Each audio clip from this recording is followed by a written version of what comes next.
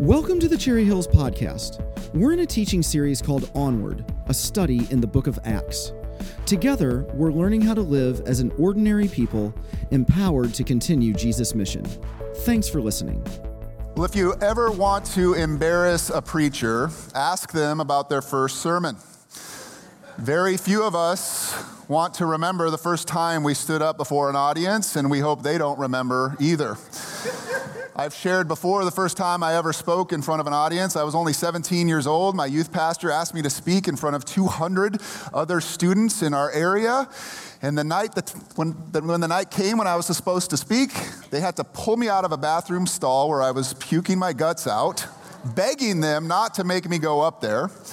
They made me go up there, and I gave a 10-minute sermon on John 3:16. The whole time I was shaking and talking like this. But God used that in His glory. And the reason I'm sharing that with you is because this morning, as we continue our series called Onward in the book of Acts, we're going to be looking at the first sermon taught by someone other than Jesus in the New Testament. And he had nothing to be embarrassed about. In fact, it is a sermon worth studying for all of us, whether we're preachers or not, because as we're learning, we are all called to be witnesses of Jesus in this world, both through deed, but also through word. And this sermon gives us a clear idea of how we can do that in our own lives. In fact, here's the question I hope we can consider together this morning as we go through this text. If you're on your notes, what is the message we're to share as Jesus' witnesses? What is the message we share as Jesus' witnesses? And even more than that, how do we go about sharing it? Now, as a reminder, if you weren't here last week, after telling his disciples to wait for the gift that he promised him, Jesus ascends into heaven. And the disciples, 120 of them at the time, gather together in a room and they begin to pray. And as they pray on what is known as the day of Pentecost, the gift comes, the gift of the Holy Spirit. If you weren't here last week, Luke explained it this way in Luke 2, verses 3 and 4.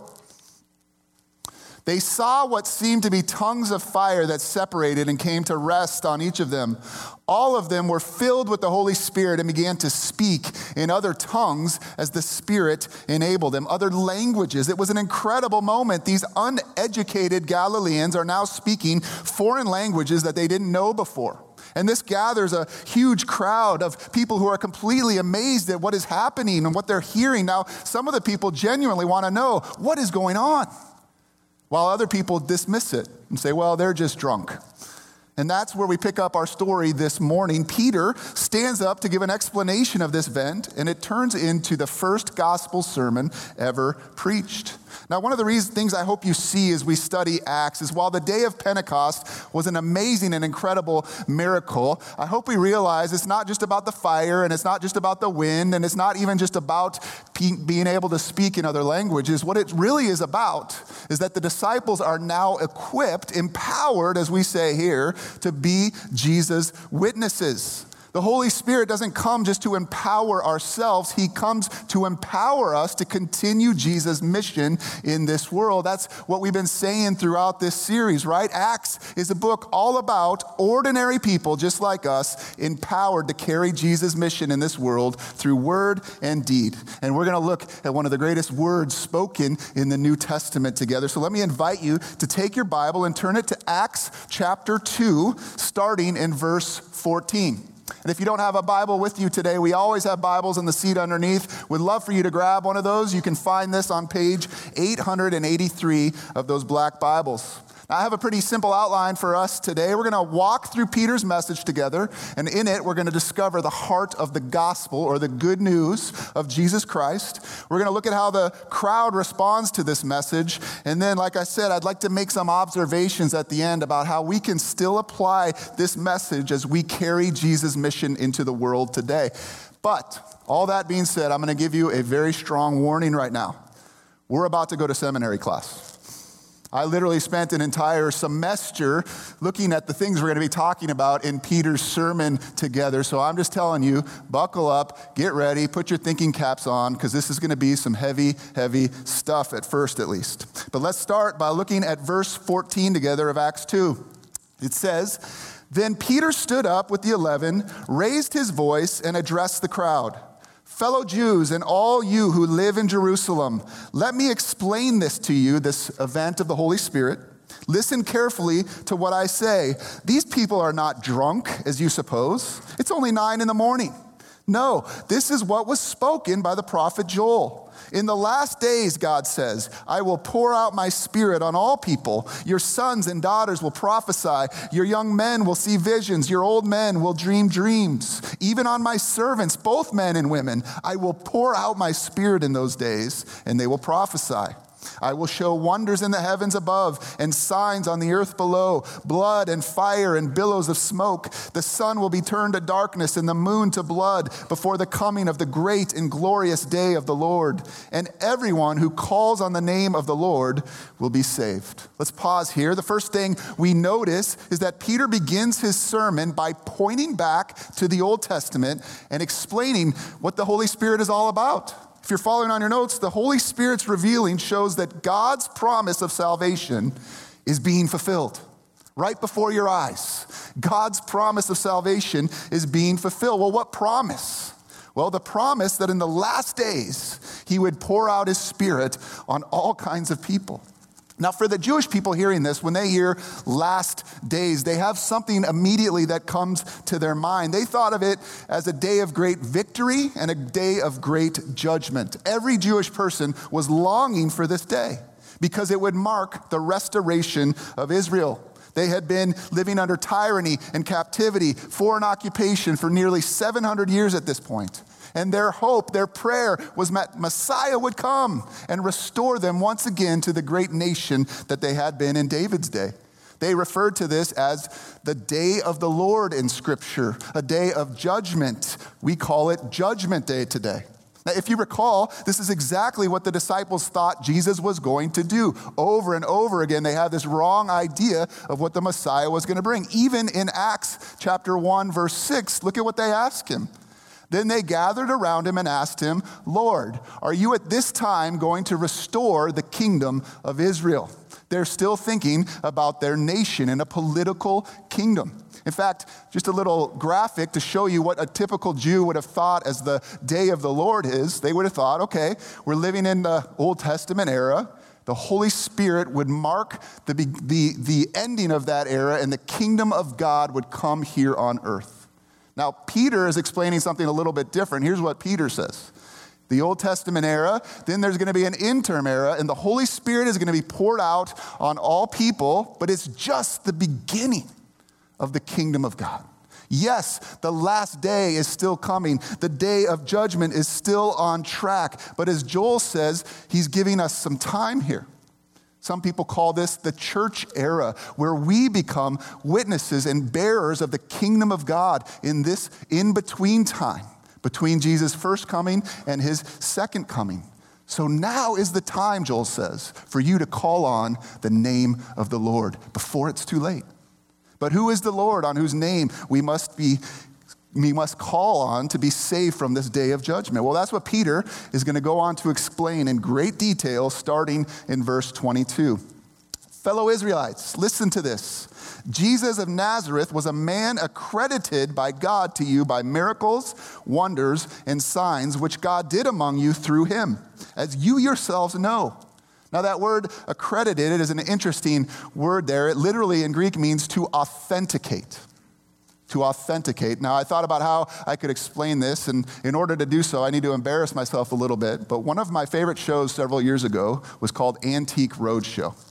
Anybody ever watch this? I think I like it because of just the history that comes along with the show. But essentially, the whole idea is you bring a family heirloom to these experts, and they decide whether or not this is actually an authentic item. And you get to see people go like, wow, this is worth $10,000. Wow, this is worth nothing. Right? So they authenticate whether something was genuine. And so what Peter is saying here is Jesus of Nazareth was obviously anointed by God to do what he did. His great signs and mighty works are proof. They authenticate his claim as Messiah. Now, all the people listening, as we see in that verse, would have known who Jesus was. They knew about his miracles. They knew about his wonders. They knew about his signs. Many of them actually hoped that he was indeed the Messiah because of these miracles. But instead, as we know, Jesus was put to death. death on a cross, thus for many of them disqualifying him as Messiah. But Peter is arguing no mere man could have done those things. In fact, Peter argues, if you're following on your notes, Jesus' life and miracles authenticate him as the Messiah. You just need to look at his miracles and signs. It's proof he is Messiah. His life and actions reveal who he really was. But what about his crucifixion? The crowd would have been asking. Didn't that disqualify him? If not, why not? Read what Peter says in verse 23. This man was handed over to you by God's deliberate plan and foreknowledge. And you, with the help of wicked men, put him to death by nailing him to a cross. So not only did the crucifixion not disqualify Jesus as Messiah, if you're on your notes, the crucifixion was God's plan for redemption. This was God's plan for redemption. Everything had gone exactly according to God's plan. And yet, we notice, you can't help but notice, Peter doesn't let the people off the hook here either. Yes, it was all a part of God's plan, but Peter pulls no punches. Many of them, if not most of them in the audience that day, had demanded Jesus' crucifixion. They're the ones responsible for killing him. Now, this is such an interesting balance here between God's sovereignty and human responsibility, isn't it? It's truly one of the great mysteries of life. If you're doing the Bible study on Acts, you looked at some other passages that talk about this. On the one hand, we're told Jesus was delivered up according to God's plan and foreknowledge. Jesus' death was not a surprise to God. Jesus' death was not a surprise to Jesus. He told his disciples that it was coming. On the other hand, Peter's very direct about where human responsibility for his death lies. And I just want to pause here, because right here is where this message, the gospel message, has to become personal for us. Because each of us must acknowledge the same thing. Each of us are responsible for the death of Jesus. We sang it in How Deep the Father's Love, right? It was because of my sin that he hung there. We are responsible for the death of Jesus through our selfishness, through looking out for ourselves, for my desire to live like God in my life. I have burnt others, I've exploited others, I've hurt others, I've damaged others for my personal gain. Worse than that, I have resisted God in my life as the rightful king and rightful ruler. And what Peter says, that is why Jesus came. That is why he had to be crucified, to do for me what I could not do for myself, to fix me, to redeem me, to bring me back into what I was created to be, in an intimate fellowship relationship with the God of the universe, who is not only the judge, but he's also my Father. And that's how we were originally designed to live. Only Christ's crucifixion could make me right with God. We were created to be in relationship with him, but our sin has separated us from that relationship. And so what does God do? In his love, he sends his one-of-a-kind son, the perfect man, to do what we could not do, to live the life I owe to God, a perfect life of obedience, to suffer the punishment that I deserved to suffer on a cross. So right here is a moment of truth for you. Whenever you hear the gospel, there has to be a recognition at some point in your life when you realize it was my sin that put him there. It was my sin that put him there. This is what John 3:16, the most famous verse in the Bible, is really describing. For God so loved the world, insert your own name there. For God so loved me, he so loved me, that he sent his one and only son, and whoever believes in him, who believes in his crucifixion, and what it accomplished, shall not perish, but have eternal life. The cross was God's plan for our redemption. Thanks be to God. Next, Peter makes his most audacious and radical statement yet. I'd argue this is the most audacious statement made in human history. Would you read verse 24 out loud on your notes with me there? It says, "But God raised him from the dead, freeing him from the agony of death, because it was impossible for death to keep its hold on him." What claim is he saying? He's saying, Jesus isn't dead. He's alive and well right now. But Peter doesn't just make this audacious claim.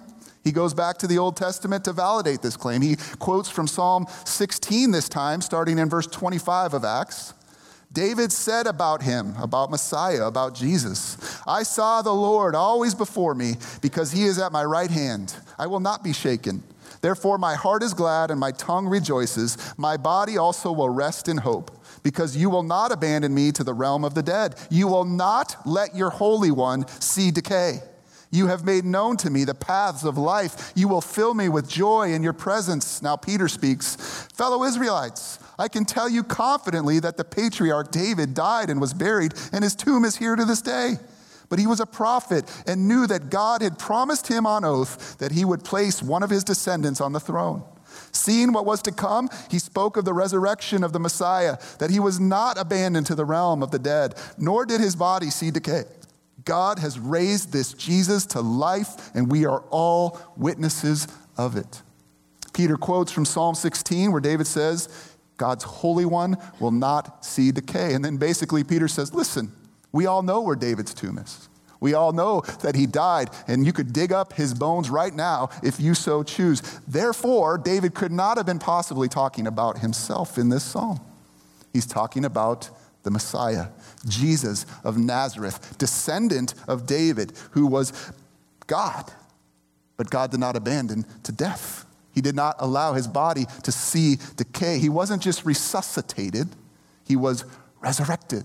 And he's alive and well still to this day. We witnessed it ourselves. We saw him. We experienced life with him. We ate with him. He is alive. So if you're following, the resurrection verifies Jesus is victorious over sin and death. Peter now brings his argument to the present day. The people want to know what's happening. Why are you speaking in tongues? What is going on? How did the Holy Spirit come?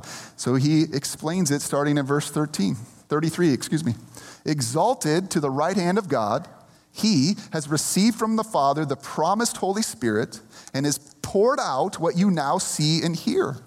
For David did not ascend to heaven, and yet he said, and now he points to the most famous messianic text in the entire Old Testament. In fact, it's the most quoted text in the New Testament. The Lord said to my Lord, sit at my right hand until I make your enemies a footstool for your feet. Once again, we know that David can't possibly be talking about himself here. To use the title Lord is the title for God. And so God is saying to God, sit at my right hand until I give you your final victory. This could be no one else than a divine Messiah, the second person of the Trinity, Jesus Christ, at the right hand of God in all power and all authority. The Messiah wasn't just going to be a mere man, David understood. He was to be more than that. He was to be the God-man, the one the Father would exalt above every other name in heaven and earth, the one the Father would invite to sit at his right hand in glory and authority, where one day he will indeed come again and destroy all of his enemies on the day of the Lord.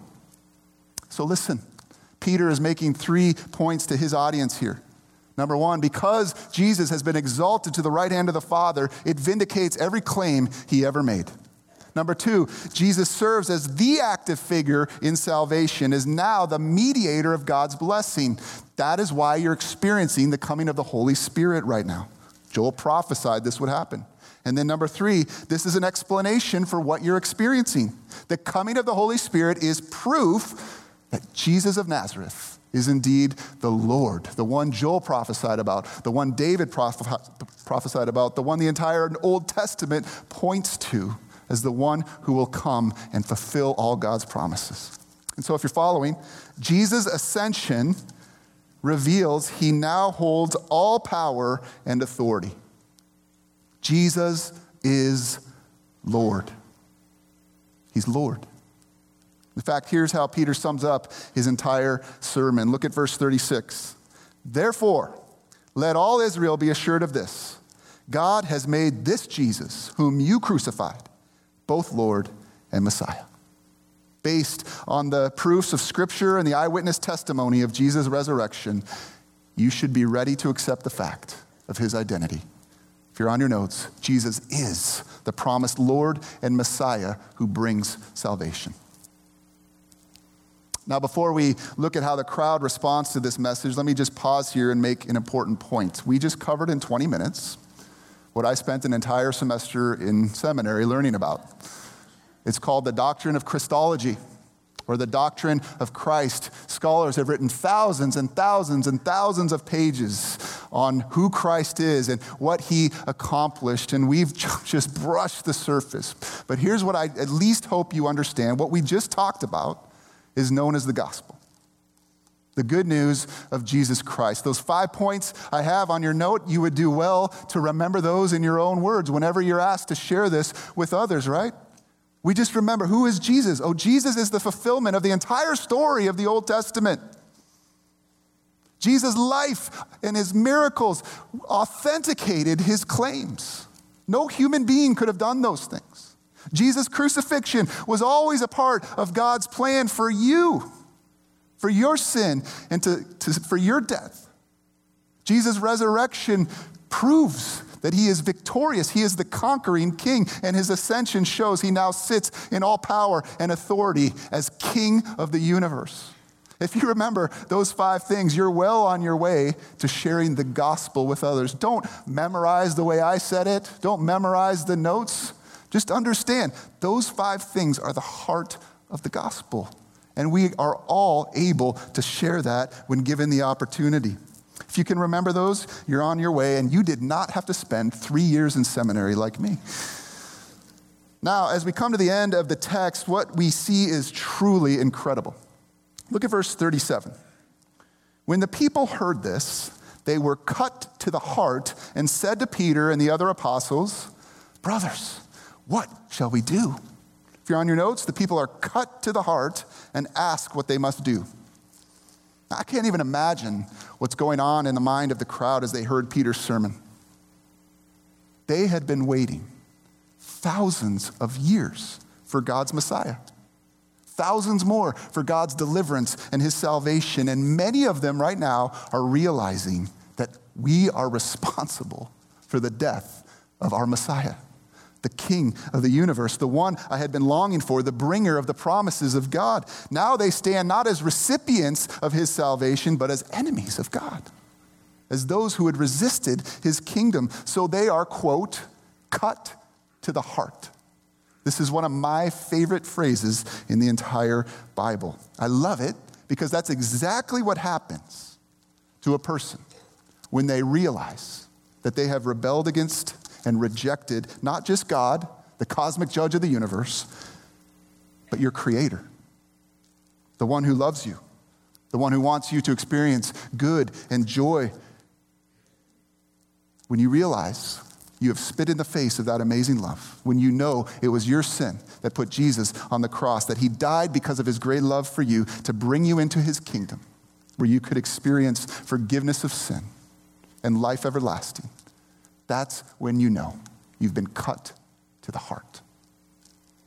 The expression describes what might be called conviction. Not condemnation, that is very different, and that is not from God, but conviction of the Holy Spirit. It's one of the greatest gifts the Holy Spirit gives to a follower of Jesus. In John 16, Jesus, preparing his disciples for their departure, said this about the Holy Spirit. "But in fact, it is best for you that I go away. Because if I don't, the advocate, the Holy Spirit, won't come. If I do go away, then I will send him to you. And when he comes, he will convict the world of its sin and of God's righteousness and of the coming judgment. The world's sin is that it refuses to believe in me." Now, I don't know if you think of conviction as a gift, but I've learned to think of it that way. Most days I do experience the conviction of the Holy Spirit, sadly, because I'm still a sinner in need of grace.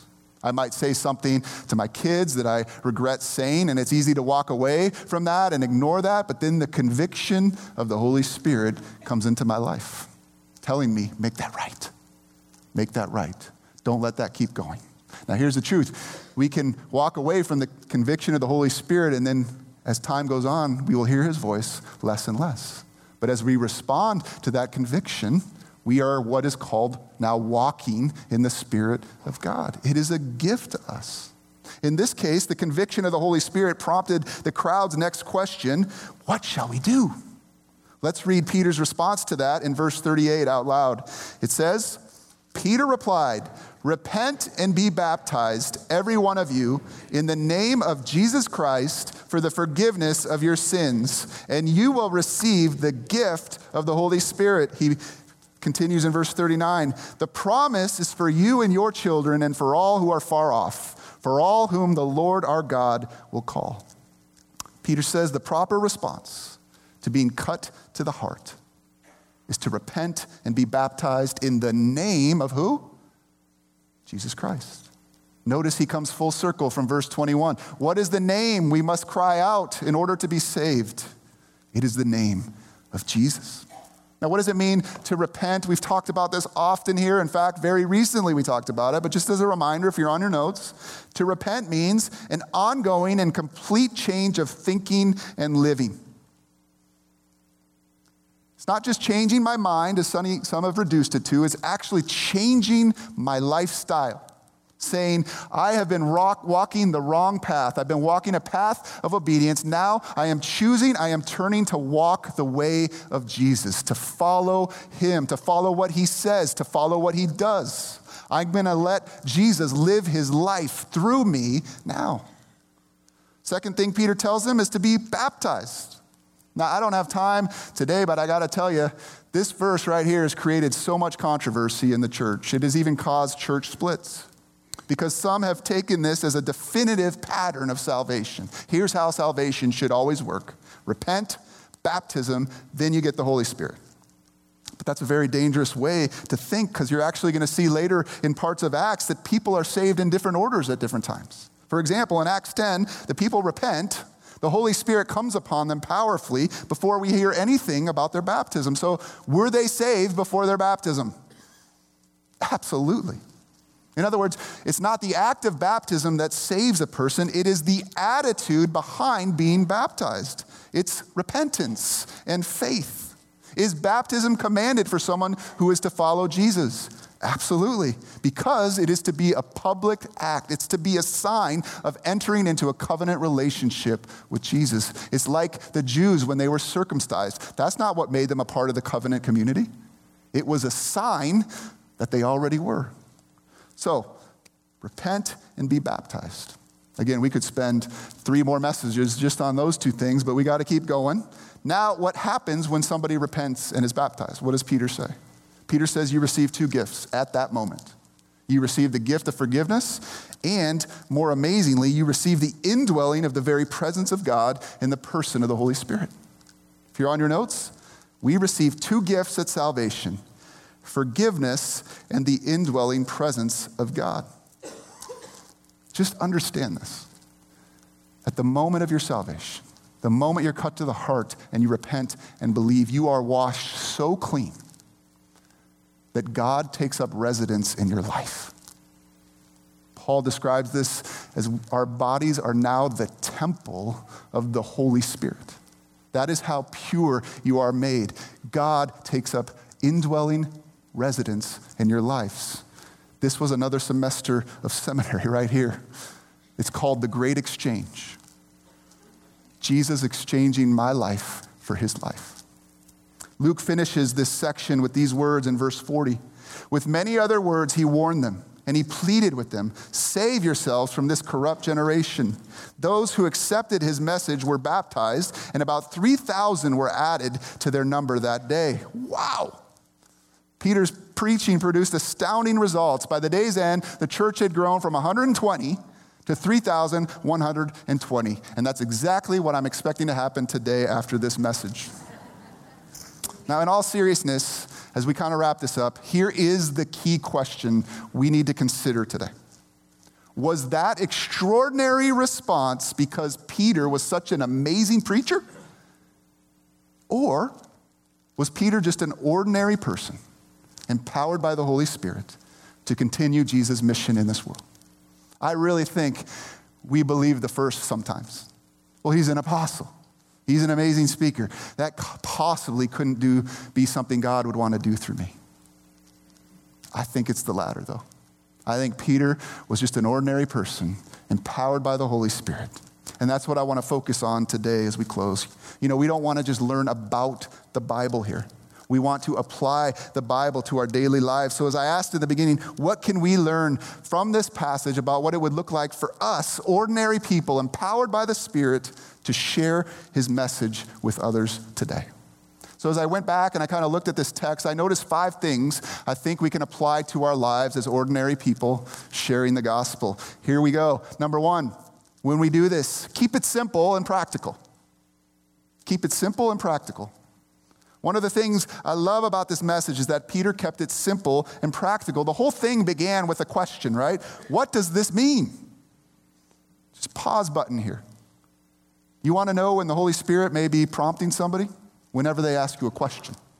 If they ask you a question like, why don't you do that? Why do you live this way? Why do you believe that way? I will almost guarantee you 99 times out of 100, the Spirit is doing something in their heart. That is the opportunity we pray for and wait for, the opportunity to answer a question. Anyway, I'm sure we read this message today and thought, I don't think that was very simple. But understand, Peter's audience was different from our audience today.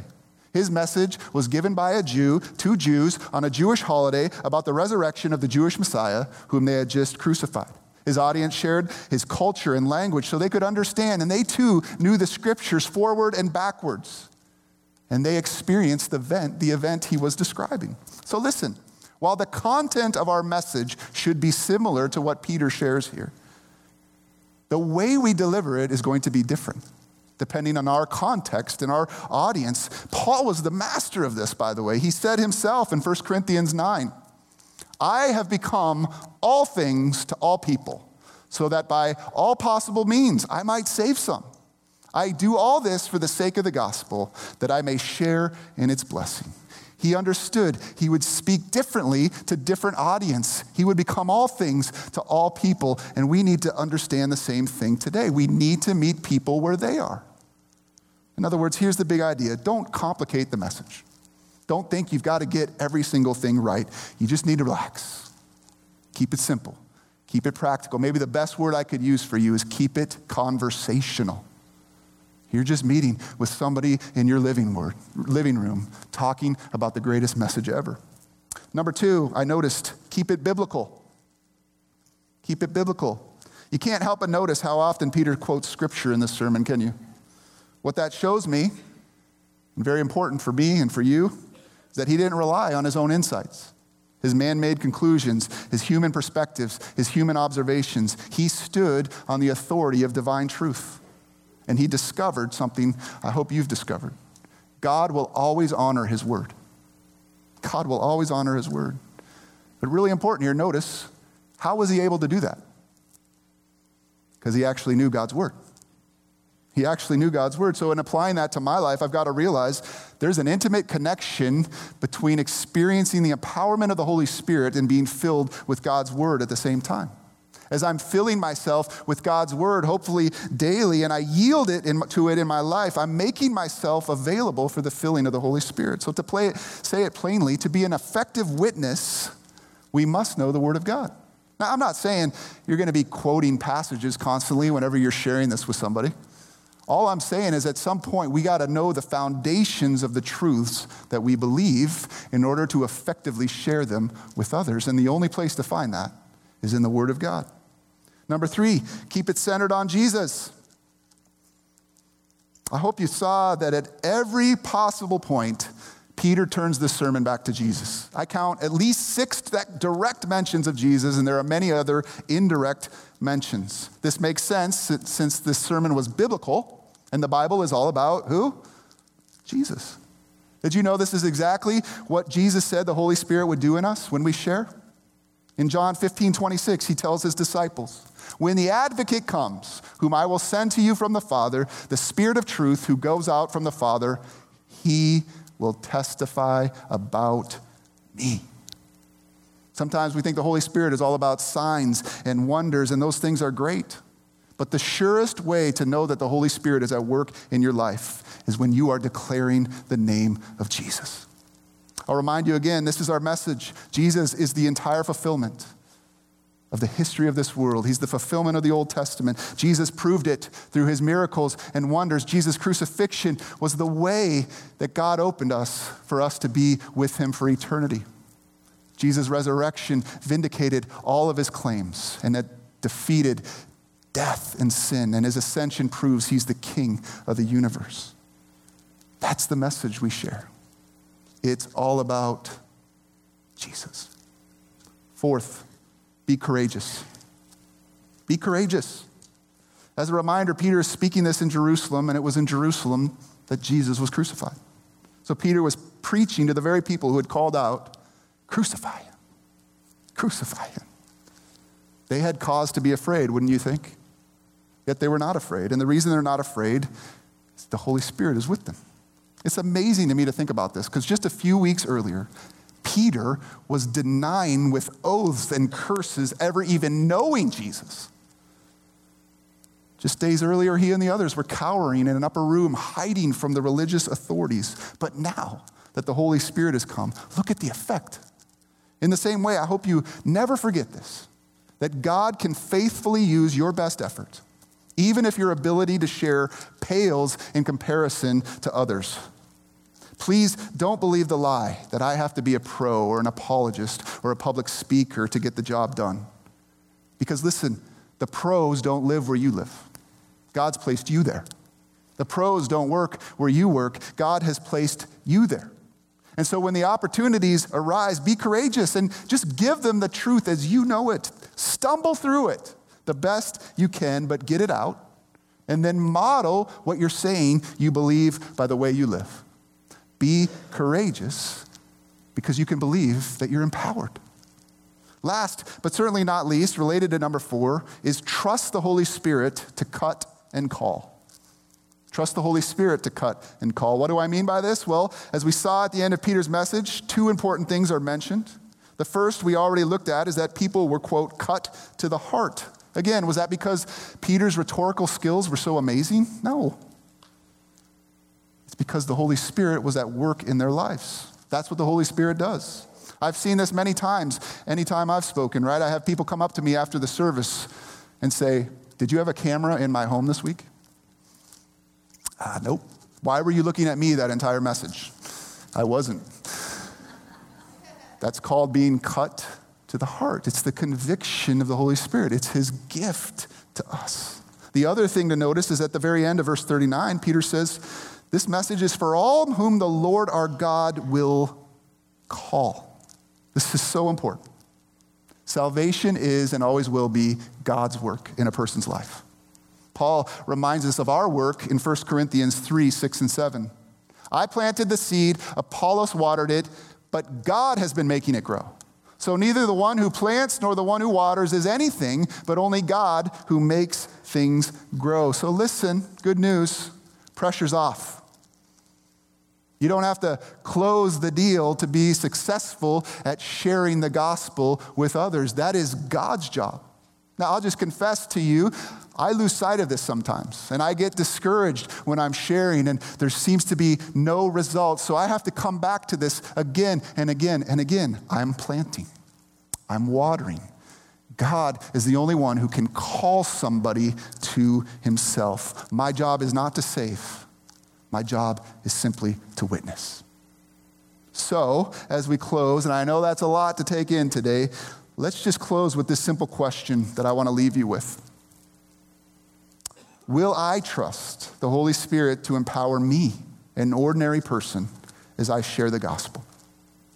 Will you be courageous like Peter and take the opportunities that God gives you to be his witness?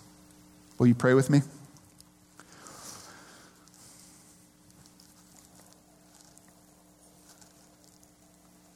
Father, we can't thank you enough that this is our message. It's a message of hope. That from the beginning, your plan was always centered on Jesus. He is the fulfillment of all scripture, of all history. His life and teaching and miracles are proof that his claims are true. They authenticate who he is. That his crucifixion is the way you have made it possible to be forgiven from sin and to life eternal. that his resurrection reveals that he is who he claimed to be. He is victorious in power and authority, and he now sits at your right hand in glory. We give you praise for the name above every name, the name upon which everyone can be saved. It's the name of Jesus. To him we give all glory and praise and honor and thanks. And now we ask you, as those who have received that salvation, to fill us with your Spirit. Empower us to be witnesses in this world, in our neighborhoods, in our workplaces, in our schools, in our communities. Give us opportunities to share this message of hope with others, the best that we can. And trust that as we plant and as we water, that you are making things grow. We pray this together as your church, who you have called and placed here at this time in history in this city. Fill us, Lord, for your sake. Amen. Thanks for joining us today. If you would like more information or to stay connected to Cherry Hills Church, please visit our website at cherryhillsfamily.org or follow us on Facebook.